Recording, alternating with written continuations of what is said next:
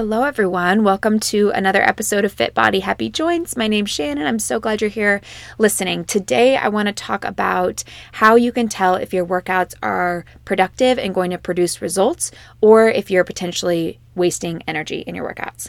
So there's a norm in the fitness industry that people feel like they have to be basically near death after their workouts to feel like they've done enough in order to be satisfied, in order to feel like they're going to see results. I talk about this all the time. I feel like a bit of a broken record, but I do want to kind of frame it in a different way today. If you enjoy to push your body hard and you understand the consequences and you still want to do it, carry on. But I do want to educate people who maybe don't necessarily understand the consequences and are exercising this way because they feel like they have to in order to see results. My clients are proof that you do not have to grind your body into the ground in order to see results. In fact, I just had a client say this in our private Facebook group a couple days ago. She said, I've been doing Evlo, which is my fitness platform, for 3 months. And she said, I've worked out for a decade doing a really popular fitness class that's popular all around the world. And she said, I've never seen results like I've seen with Evlo. I definitely feel much more defined. I've gained 5 pounds of muscle and my clothes fit better. So I get those testimonials like every single week, and clients are proving it left and right. And my workouts are not, you don't feel completely depleted afterwards. You don't feel like you have to like crawl back home. They are very intentional. And I think it's because I think people are seeing better results because we are applying what I'm going to teach you in this podcast today. We've been led to believe from honestly consumerism and marketing that we need to be near death in order to see results from our workouts. But remember that much of this philosophy comes from advertising trying to sell you on a product or service, not from science.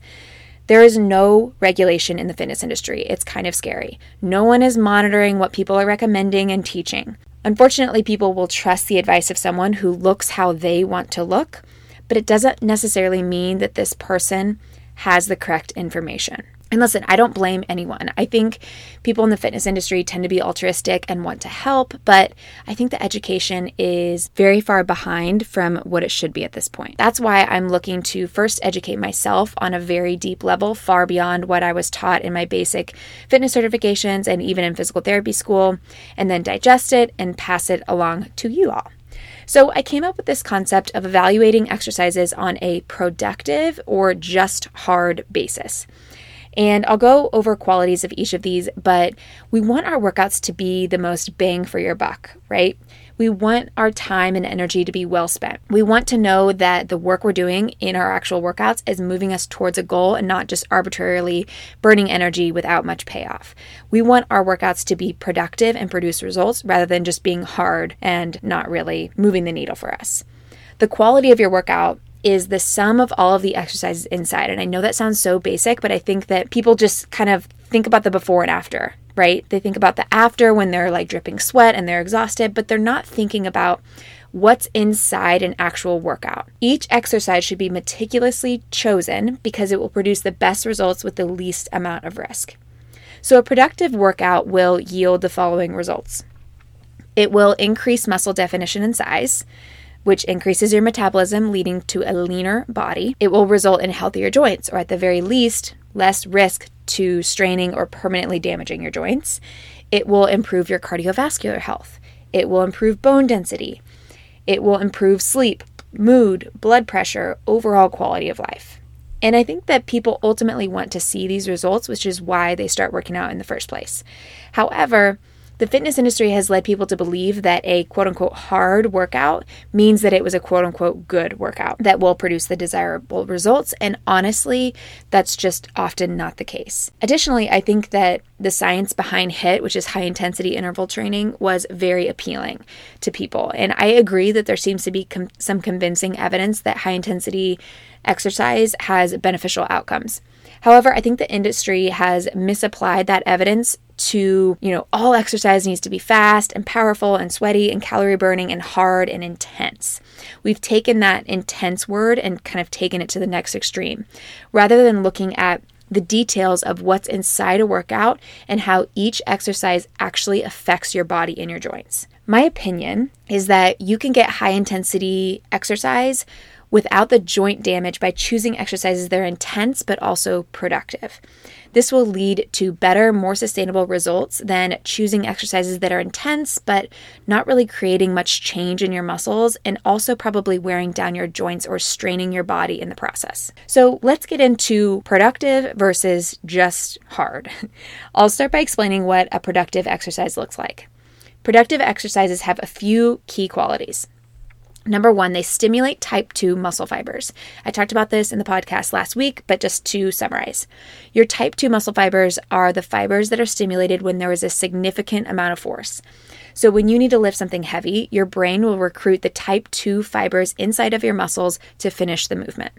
Conversely, your type 1 muscle fibers are your endurance fibers that are used for posturing, walking, jogging, many bar or Pilates exercises, or really any activity that is more prolonged and requires more endurance. Your type 2 muscle fibers fatigue within about 90 seconds or less, where your type 1 fibers can go 90 seconds and beyond, up to like a really long time, like an hour. So stimulating your type 2 fibers in your workouts is what will move the needle for your results. The type 2 fibers are much larger and make up most of the size of your muscle. So if you're only doing endurance activities, you probably won't see much muscle growth. So stimulating your type 2 muscle fibers by choosing an appropriate exercise with an appropriate weight that will probably fatigue you after around 90 seconds is best for productivity. So principle number one for choosing a productive exercise is to choose an exercise that will stimulate those type 2 muscle fibers as much as possible. Number two is choose an exercise that has little risk to surrounding structures. This one seems obvious, but it is so misunderstood. And I think that there's an emphasis on form over exercise selection in the industry. There is such an emphasis on no exercise is bad, no exercise is better than the other. And I do think that physics would disagree with that. You could have the best form, but physics and gravity doesn't care. For example, I think that people don't know that an overhead press isn't really optimal for the deltoids, which is the shoulder muscle that most people are trying to target. And it also strains a small rotator cuff called your infraspinatus, which is the backside of your shoulder. So if you are kind of feeling tender or painful in the backside of your shoulder, this could be why. It could be because you're doing too many overhead presses. But they also don't know that overhead presses often lead to impingement of the shoulder joint. So choosing an overhead press is actually less optimal for stimulating the deltoids and puts you at a greater risk of injuring your shoulder over time. This is why I prefer a side-lying lateral raise. You're laying on your side, you have your arm next to you, and you're kind of lifting your hand or your wrist right above your shoulder and then dropping it back down. It's less impingement on the shoulder. It more accurately targets the deltoids from a mechanical standpoint, and it doesn't strain the infraspinatus. But there are so many exercises that risk surrounding structures, and some are worse than others. But it is important to choose exercises that have the least amount of risk to your joints with the most amount of reward to your muscles. And listen, I don't say that because I think that you should be afraid of any given movement. But I do think it's important to be intentional about how we are putting force through our joints and through our muscles in order to keep our structures preserved and our muscles strong. All right, so principle number one is to choose an exercise that stimulates type 2 muscle fibers. Principle number two of a productive exercise is to choose an exercise that has little risk to surrounding structures. And then principle number three is to match what's called the resistance curve to the strength profile of a targeted muscle. You're probably like, what the hell does that mean? Let's get into it. So every muscle tends to be stronger when it's lengthened and weaker when it's shortened. This is called the strength profile of the muscle. And I'm going to simplify this a lot because I think eventually I'm going to do a whole podcast about this. But for example, your glutes are stronger when your hip is flexed, which means your knee is like towards your chest, and your glute is weaker when your hip is extended. So when the hip is like fully straight. Okay, so this is going to get a little technical, but I'll give you examples, hopefully, so this all seals in by the end. But because you have this strength profile, which means that muscles are generally stronger when they're lengthened and generally weaker when they're shortened, you want what's called the resistance curve of an exercise to feel the most challenging when the muscle is longer and feel easier as the muscle shortens. This is the most optimal, productive, and safe way to strengthen a muscle. You experience a resistance curve each time you lift a weight. For example, in a bicep curl, the weight feels the hardest in the middle and gets easier as you approach the top, which if you think about it, you're like, wait, that doesn't make sense because I'm holding the same weight. So why is it harder when I'm halfway through the range of motion and easier as I get to the top? And this has to do with what's called the moment arm. So there is a resistance curve to every exercise, or where in the range of motion there is the most magnification or the longest moment arm, and where in the range of motion there is the least magnification or the shortest moment arm.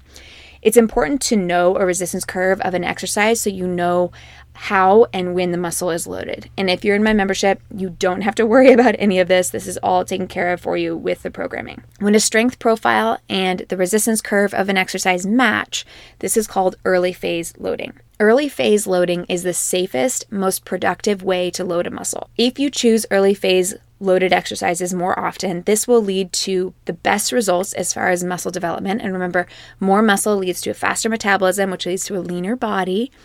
And you'll have the least amount of risk or compensation or rupture to a muscle or strain or injury to your body. A less productive and often more dangerous way to strengthen a muscle is in the opposite way, which is called late phase loading. The exercise feels the hardest when the muscle is shorter and feels the easiest when the muscle is longer. So not an optimal way to strengthen a muscle. An example of an exercise that's late phase loaded is a tricep kickback. At the beginning of the movement, when the tricep is longer, there's hardly any resistance. So if you've done this where you're kind of bending over, you have your elbow at your side and you're straightening and bending your elbow, you can feel when you begin the movement, it's like almost nothing. And then towards the end, when the tricep is shortened, there's a ton of resistance. This exercise feels hard especially at the end, right? Because the muscle is the weakest when the load is the highest. But it's a great example of how hard doesn't mean productive since it's late phase loaded, right? And late phase loaded exercises are not optimal for muscle development, and they're at greater risk of compensating and injuring something in your body. So just to summarize, 3 of the main principles that make up a productive exercise are: number 1, it stimulates type 2 muscle fibers, which are more likely to increase the size and mass of your muscle. Remember, more muscle equals faster metabolism. Women, do not be afraid to build muscle. It is key for results. Number 2 is to choose an exercise that has little risk to surrounding structures, that it basically is the least risk to injuring you. And then number 3 is to choose an exercise where the resistance curve matches the strength profile of a targeted muscle. Remember, you want to choose exercises that are early phase loaded for the most part. So here are kind of 4 examples of productive exercises that follow these 3 principles. Number 1 is a step up. With a step up, they're excellent for the glutes, and you don't really have to use weight because your body weight is often enough, since there's what's called a long moment arm. So there's a lot of magnification to the glute. Because you don't have to use a lot of weight, there's little compression through the spine. So it's one of those exercises that's high yield for the glutes and low risk to the spine. Number 2 is a bicep curl. Again, a bicep curl feels the hardest when it's in the middle of the range of motion and gets easier towards the top when the muscle is shortened. It's one of those kind of middle early phase loaded exercises. A skull crusher for the tricep, so you're on your back, your arms are up, and you're bending through your elbows. And then number 4 is a reverse Nordic curl. I call these a matrix move in my classes. It's when you're kneeling, your hips are straight, and you're kind of leaning back. It looks like you're defying gravity, but those are excellent for the quads. So as I already alluded to, exercises can feel hard, get your heart rate up and sweat dripping, but not necessarily produce desirable results. I'll start with a few examples of exercises that I evaluated as hard, but not necessarily productive, so you can kind of think of them and imagine them as we go along. So burpees, overhead presses, mountain climbers, and lateral raises are kind of 4 exercises that come to mind, but there's a lot more than this. So just hard exercises have a few key qualities. Number 1, they're fatiguing and calorie burning. These exercises generally involve multiple joints, which requires high energy from your body. This means that you will burn calories and probably break a sweat. This is the primary benefit of a hard exercise, right? Burning calories is, of course, never a bad thing. But you will see as I begin to describe this a little deeper that they aren't as productive as other exercises, therefore maybe not worth your time to do as frequently as the more productive exercises. So the second quality of just hard exercises, but not necessarily productive, is that they don't necessarily target any muscle effectively, or they target a muscle but it's late phase loaded. So many of these exercises, like a burpee or a mountain climber, aren't necessarily targeting a singular muscle group very well. There are many muscle groups working in coordination, but no one muscle group is specifically loaded well enough to receive much benefit. In other words, the work is spread across your whole body and each muscle group gets so-so stimulation, but not enough to create measurable change and adaptation in the tissue. If the exercise is late phase loaded, like a standing lateral raise or tricep kickback, it may feel quote unquote hard, but that's only because the resistance is highest when the muscle is the weakest. Harder won't always result in better outcomes. I don't know why this example came to my mind. Probably because I just bought some rollerblades because we're moving to LA in like a month and I plan to rollerblade all the time. But it's like trying to clean your house while you're on rollerblades. Yes, it's harder, but it's probably going to take me a lot longer to clean my house. I'll probably fall and hurt myself, and I probably won't do it as well as if I just didn't wear the rollerblades. Quality number 3 of an exercise that is just hard but not necessarily productive is that it risks surrounding structures. If you string together a bunch of these like just hard exercises, you will be gassed by the end of a session, which according to the fitness industry is the desired result. But I always say it's so much less about what you're burning and so much more about what you're building. If you focus too much on what you're burning, you may not be creating desirable and sustainable changes in your body because you're just burning off what you ate or what you're going to eat. You're not actually focused on building muscle and creating a body that is a calorie burning machine and protecting your joints in the process. If you break down each exercise in a just hard type of workout, you will find that you have often burned energy and calories, but you probably didn't create much lasting change in your body. Often these types of workouts will burn people out and cause frustration from lack of results and eventually cause injury. Cardiovascular exercises are not a bad thing. Don't hear me incorrectly. I am not poo-pooing cardio. Burning calories is not a bad thing. But when it gets bad is when these exercises are unnecessarily risking your body and potentially causing irreparable damage. The heart and lungs don't care which exercises you choose for cardio. You can burn calories and improve your cardiac health just as well from like smashing it on the bike as you could from doing 100 burpees. The difference is the bike will probably have less damage to your spine than the 100 burpees, and you could potentially be getting the same cardiac benefit. I think many people do these quote unquote hard exercises because they think they're good for them and they honestly just haven't been told otherwise. And again, it's no one's fault. There just aren't enough people in the industry educating in this way, and it's my goal to help now that I kind of have been exposed to all of these concepts. I would argue that just hard type of exercises are overall not good for you because you're honestly just trading one problem for another. You're trading an improvement in your cardio and burning some calories for potentially long-term damage in your joints, which will prevent you from doing the activities that you love later in your life. For some, this is a risk worth taking because they love the type of workout that they do. And if that's you, carry on. And some people may never get injured. But I know when I learned this, I decided that my long-term joint health was more important than the short-term benefits. So without fully understanding the biomechanics, how do you know if your workout is productive or if it's just hard and just kind of burning energy? I encourage my clients to look at their fitness watches less, worry less about how systemically fatigued they are, and focus more on which exercises they are choosing in their workouts. Choose exercises that stimulate your type 2 muscle fibers. They're slow and controlled. They have little risk to surrounding structures like your rotator cuff, spinal discs, knee meniscus, etc., and are early phase loaded, which means they feel the hardest when the muscle is longer and feel easier as the muscle gets shorter. I know this is an advanced topic and it takes, honestly, some understanding of anatomy. If you are a fitness professional listening, you should know the anatomy. You should know what position your hamstring is longer and when it's shorter, same with your deltoids and pecs and lats and every other muscle that you're targeting in your workout. And if you don't, that's okay, but I would encourage you to take a pause from leading people and go educate yourself because I think you'll be really, really happy that you did and your clients will be happy that you did as well. And if you're not a fitness professional, you just want to apply this into your workouts, I'd love to have you in Evlo. Evlo is my fitness platform. It's all online. It's virtual fitness classes.